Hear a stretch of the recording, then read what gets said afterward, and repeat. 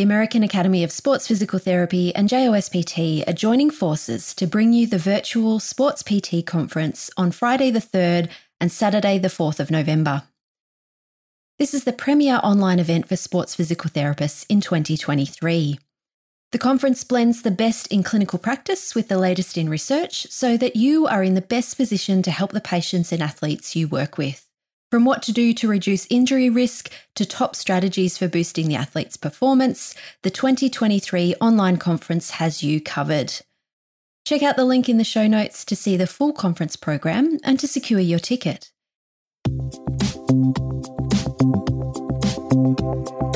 Hello and welcome to JOSPT Insights, the podcast that aims to help you translate quality research to quality practice.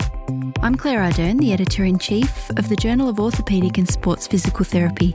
It's great to have you listening today.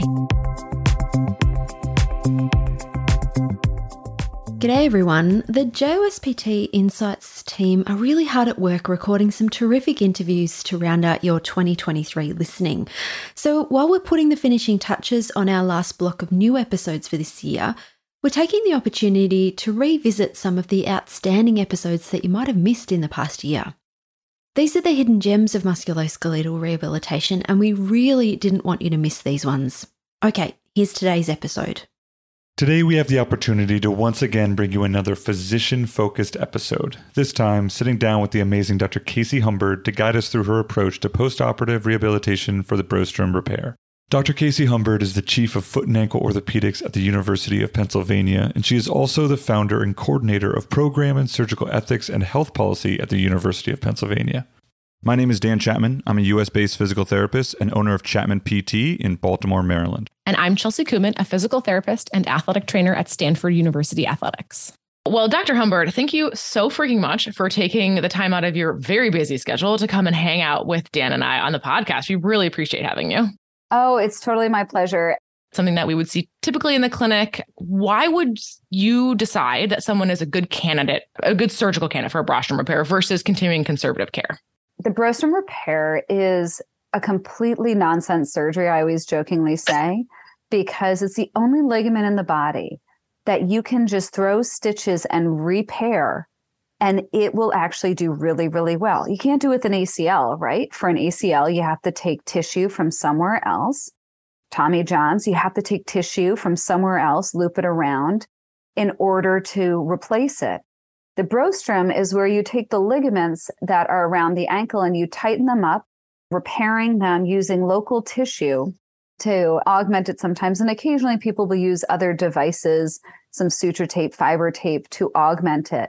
But you're basically able to take what the patient has and snug it and tighten it up. And the reason it works is the ankle, unlike when you're going through a long distance in the knee joint, it's a very small ligament. So anatomically, it's really different from kind of elbow ligaments that you have to repair using other types of tissue or an ACL reconstruction. And what I always explain to patients is, yep, you did tear your ligaments, but still 95% of people with this problem, an ankle sprain, get all the way better, full return to sport, no need for surgery with conservative management. I won't do a Brostrom unless it's been 3 months. Obviously, there's always exceptions to that. If I have a super high level track athlete, runner, cutter, pivoter, soccer, lacrosse, someone who's a cleated athlete in particular, where they have to do the cutting and pivoting, and they're 6, 7, 8 weeks out, not getting better, loose, especially if they're not loose on the other side, especially if you know that this has been a change for them and now they're in the off season, maybe on that unique circumstance, you'll push it so that they've returned to play. But a big reason I discourage primary care physicians from ordering an MRI with an ankle sprain, it's not going to change our management, or it really shouldn't. But then once the patient has seen what it, all the things that you might see, all the things you can capture, that's stuck in their head that there's something really wrong. Can you walk us through the Brostrom repair for those who are not familiar with it? A lot of times the Brostrom is combined with other surgeries. And so usually the Brostrom is kind of the last step. Many people have cartilage injuries or synovitis in the ankle. So it's not uncommon to be doing a scope, then a Brostrom. It's also really common to have concomitant perineal pathology. You might be doing a perineal debridement, then a brostrum. And technically, the surgery I do is called a brostrum Gould. There are the two ligaments that are the most important around the ankle, the ATFL, the anterior talofibular ligament, and the CFL, the calcaneofibular ligament. There is a posterior talofibular ligament because it rides underneath the perineals. And because it's really rarely injured, we do not repair that. So you basically go in and you try and find the remnants of these ligaments, and then you attach them back on, tightening them a lot as you do it. I personally place anchors in the bone and then go down and pull the tissue back up into the bone. Other people like to drill tunnels through the bone. In terms of right or wrong, there is no right or wrong. It's often how people have been trained. Studies have compared the two techniques. They're both equally excellent. And then most of us do what's called a Gould modification, which is you take the inferior extensor retinaculum, a little piece of tissue just distal to these ligaments, and then you pull that over on top. That improves the strength of your repair. I would say of the surgeries I do, it's a tie between brostrum and a tendon transfer, of which I'm more neurotic about in the operating room in terms of holding the foot in neutral position throughout closure and then throughout splint application, because I don't want any tension on this thing I've just pulled back together for as long as possible. Because in my opinion, kind of the trick of a brostrum is getting them to scar down so that that scar tissue functions as well as the original native tissue, the scar around their repaired ligaments, so that they're stable. And everyone stretches it out. Just like with Achilles, we have tremendous data on how everyone stretches out an Achilles repair, and you kind of can't repair them too tight. For a classic brostrum Gould, you really can't repair them too tight because it's their natural tissue. It has collagen fibers. It will stretch out. The caveat there is some people are now augmenting with fiber tape. So if you're using something synthetic that doesn't creep like our natural tissue does, you can absolutely put those in too tight. I personally don't really modify my rehab much if they've had that. Can you go over what sort of like post-op restrictions there are, what your protocol kind of looks like and why?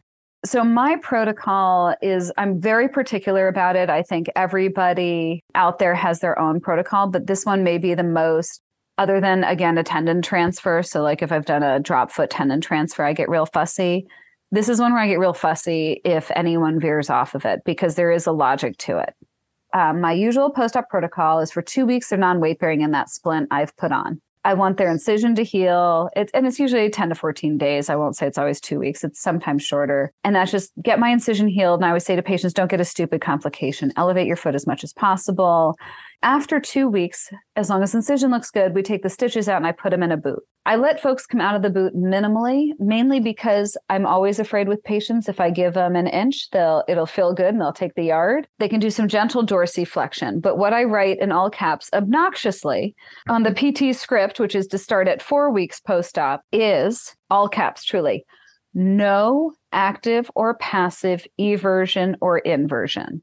The logic is what we know from kind of soft tissue repair, most of it around tendons, clearly not ligaments, because most of it comes out of the hand literature, is that it takes at least 8 weeks before folks are throwing down sufficient scar tissue that you should ever be trying to test its strength. The ATFL and CFL control eversion, inversion. It's their natural tissue. It's going to try and creep and stretch. I do not want them actively or passively inverting or everting the foot. So they begin 4 weeks post-op, progressing weight bearing 25% of their weight each week. And I emphasize with them, no one knows how to do this without a physical therapist. Please don't try this at home. The first time you put weight on the foot will be in front of your physical therapist. And I tell them if they're not going to make time for PT, then we shouldn't bother with the surgery. Because I think the physical therapy is probably over 50% of the outcome here. Getting it right. This one is little tiny ligaments, lots of body weight. You get it right or you don't get it at all. Once they're at full weight bearing in the boot, doing only active dorsiflexion and plantar flexion, they come back in. I examine them. That's when I test the repair, make sure they're still feeling stable, make sure their swelling's looking good, make sure their pain. I want them chomping at the bit to get rid of the boot. That's when I transition them into an ASO. And then in all caps, again, obnoxiously, I write may begin active eversion, inversion, no passive eversion, inversion. And I think this is where surgeons and physical therapists sometimes diverge. My physical therapist will also often be like, they're a little stiff. And I'm like, yes, perfect. That was my goal. And they're like, oh, but they're stiff in the high. I don't care. And they're going to get it back. They inevitably are going to go back to their cleated sports and they're going to stretch it out. The other thing I make them do is they have to sleep in the boot until at least 8 weeks post-op. And that's non-negotiable because when we plantar flex our foot, we have post-tib. What does post-tib do? It's an inverter. It cranks your toes in and you're stretching out my repair. So I say sleep in the boot as long as you can, but a minimum of 8 weeks. And I often have them get like a plantar fascial resting night splint, something a little lighter weight, but I want them held in neutral to really get it to scar in. You said that usually a Brostrom Gould is going along with some other surgeries. What are a couple other common ones that it goes with? And does that change that early post-op restriction? I shouldn't say always, I should say often. So commonly people have a osteochondral lesion of the talus concomitant with this. So we'll do a scope and a microfracture. Sometimes if people have had chronic instability, they'll have created big spurs in the front of their ankle, and I'll arthroscopically go in there, clean out a potential impinging lesion. The body's creating tissue to try and stabilize it. You clean that out, then do the Brostrom. And then a lot of perineal pathologies follows with the lateral ligament. So it's kind of like people get meniscal pathology with ACLs. The mechanism of injury of an ankle sprain often hurts the perineals as well. I make the decision to do perineal tendon surgery, both based on an imaging, but much more importantly, based on exam and trying to figure out between the two, which is driving it. But if you have a perineal tendon tear and have laxity, if you don't repair the laxity, you're much more likely to re-injure it. If you have a cartilage injury of the ankle and you repair that and you don't stabilize the ligaments, then you're much more likely to have recurrent instability and keep on beating up that cartilage that you've just tried to stimulate. You want to make sure that you share with PTs about the rehab after the Brostrom. Yeah, I think my general thoughts, especially for lateral ligament, perineals, post-tib type rehab, is they got to be awesome with closed chain before we open them up. So someone has to be great at biking, elliptical, before they're allowed anything on a tread. Just not an option, not a discussion point. If they're tweaking on a bike, they're not ready. And I think sometimes we'll use, myself included, like, oh, but you're X number of weeks, you should be here. Whereas in reality, it's a huge normal curve. And some people are at one end and some people are at the other. But tissue takes time, and recovery, both emotionally and physical from surgery, takes time. I hate when people tell me that they're rapid healers. I'm like, oh, so you're Wolverine. That's amazing. I'm going to cut your finger off. Will you grow a new one? And they're like, well, I didn't mean. I'm like, you're human. Stop it. There isn't such a thing as a fast healer unless you're a child. But once we have gone past puberty, we all take a certain amount of time to heal. We just do. And yeah, are there some people who are a couple days early? Sure. But they're not weeks or months early. That's not, I'm always like, that's not a thing. Like, you don't disobey physiology. You may be more resilient and tough and be able to push through stuff, but the tissue takes the time it takes, and I think that's also the challenge, is that how we communicate about pain and recovery is really difficult. We don't have great words around it. They vary by culture. It's not like snow with Eskimos where we have 100 different words for it. People's experience and what they're feeling is really, really different. So when I'm counseling folks about working with their physical therapist, and they'll be like, I was really sore after PT. I'm like, okay, sore like you went to the gym, or sore like you fell down? And they're like, oh, no, like I went to the gym. I'm like, good, that's appropriate. But when they say, no, it's more like I fell down, I twisted. I'm like, all right, you need to let them know so that they tune it up and do different things with you. I think my other Brostrom pearl I'll throw out there is the balance boards and stuff. I don't ever really care if they can get back to doing that after a Brostrom. And in fact, they make me anxious because I'm always afraid they're going to twist and fall. So from my end, I would much rather we get them back to physiologic loading and return to sports, like looking at a return to sports program, as opposed to some of the more measurable things that we can do in the office setting. My thought is, okay, let's ramp them back to what they want to do, but things that are meant to strengthen, like you're not going to strengthen the ligaments. So at best, you're trying to strengthen the perineals, and I'd rather do it under physiologic loading, such as, once they can bike, once they can elliptical, then let's get them on the tread. Then let's get them on the tread with an incline. Then we'll start, and I often will tell people, print out a couch to 5K. I know that you were running 8 miles a day before your injury. You haven't in a long time. Gait is complicated. And then you add on cleats, turf, or grass, and cutting and pivoting. It's incredibly dynamic motion. It just takes time to get back there. That's a great segue, because I was going to ask about anything you specifically looked for in regard to return to sport, because I know you do work with some high level athletes. Anything that you any tests or measures or anything that you are super excited about when you decide to clear somebody? I chicken out and I say that the physical therapist is going to have to be a partnership with me in terms of clearing you to play. I listen to the patients if I know them well. If they're a high level athlete that they have a trainer, the trainer's often in the room with me or on the phone with me, and they know. And the players usually know. It's rare that you're having to nudge them along. What I will say is that in the office, when I have someone and I'm like, do you think you're ready to play? And they're like, I'm not sure. If they're running and cutting, pivoting athlete, I make them do jumping jacks. If they can't do jumping jacks, they're not ready to go back and play, because it's actually a pretty complex movement where you're both jumping and you're everting when you land. So if they won't do a jumping jack, or they do it awkward, where they don't think about when you do a jumping jack, how you land, you in toe. If they're unwilling to do that, they're not ready.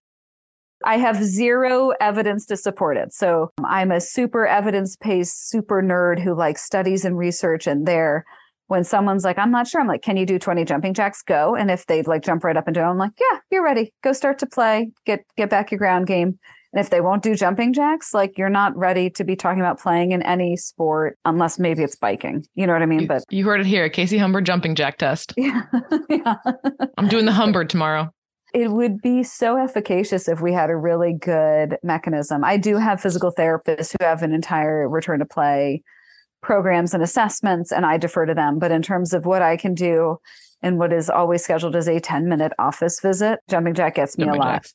I love it. I also will say, give me your phone if they have a watch on, and I'll go to their, if they have an Apple Watch on, I'll go to their activity and I'll scroll back and be like, okay, pre-injury, you're doing 12,000 steps a day. You're doing 6,000.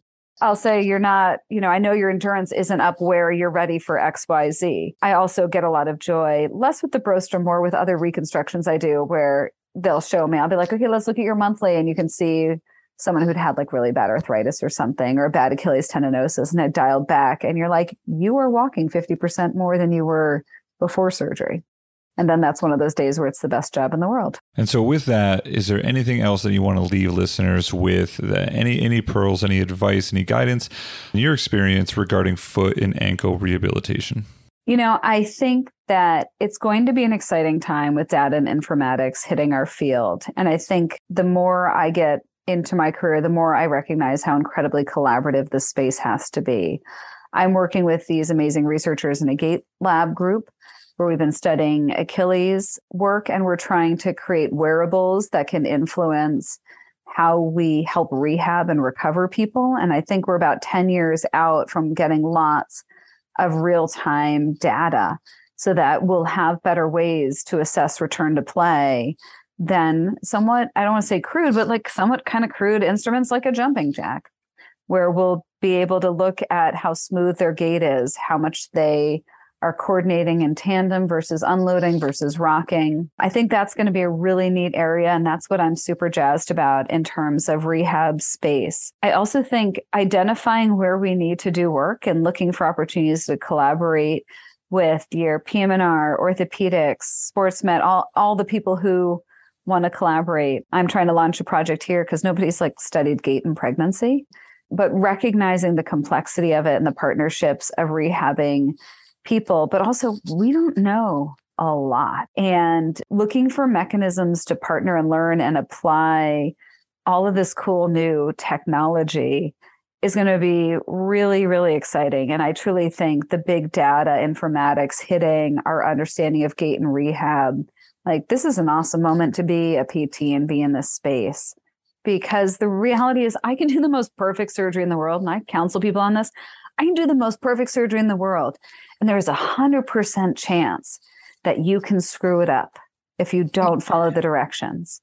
Because very few of my surgeries happen in isolation. Even the simplest surgeries, we have an incision that has to heal. And what makes the difference in these outcomes is so often both the patient coming in, there's tremendous inequity in our country. There are people who are less healthy, who are more prone to trauma, who are, being left out of things and don't have access to physical therapy, which is heartbreaking. And then you have people on the other end who are the super fast healers who don't need to follow your directions, or who are the folks who need the nudge so that they don't get stiff and scarred. It's not just the surgery. No matter what you're doing in orthopedics, it's not just the surgery. But I think with foot and ankle, 28 bones of the foot and ankle, really complex, moves in so many directions.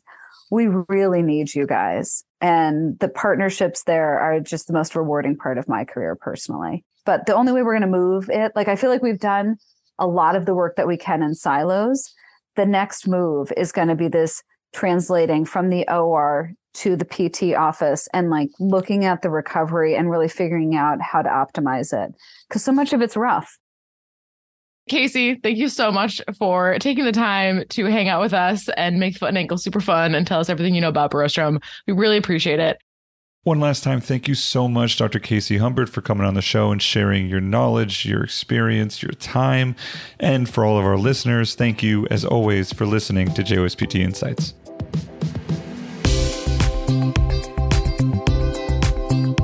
Thanks for listening to this episode of JOSPT Insights.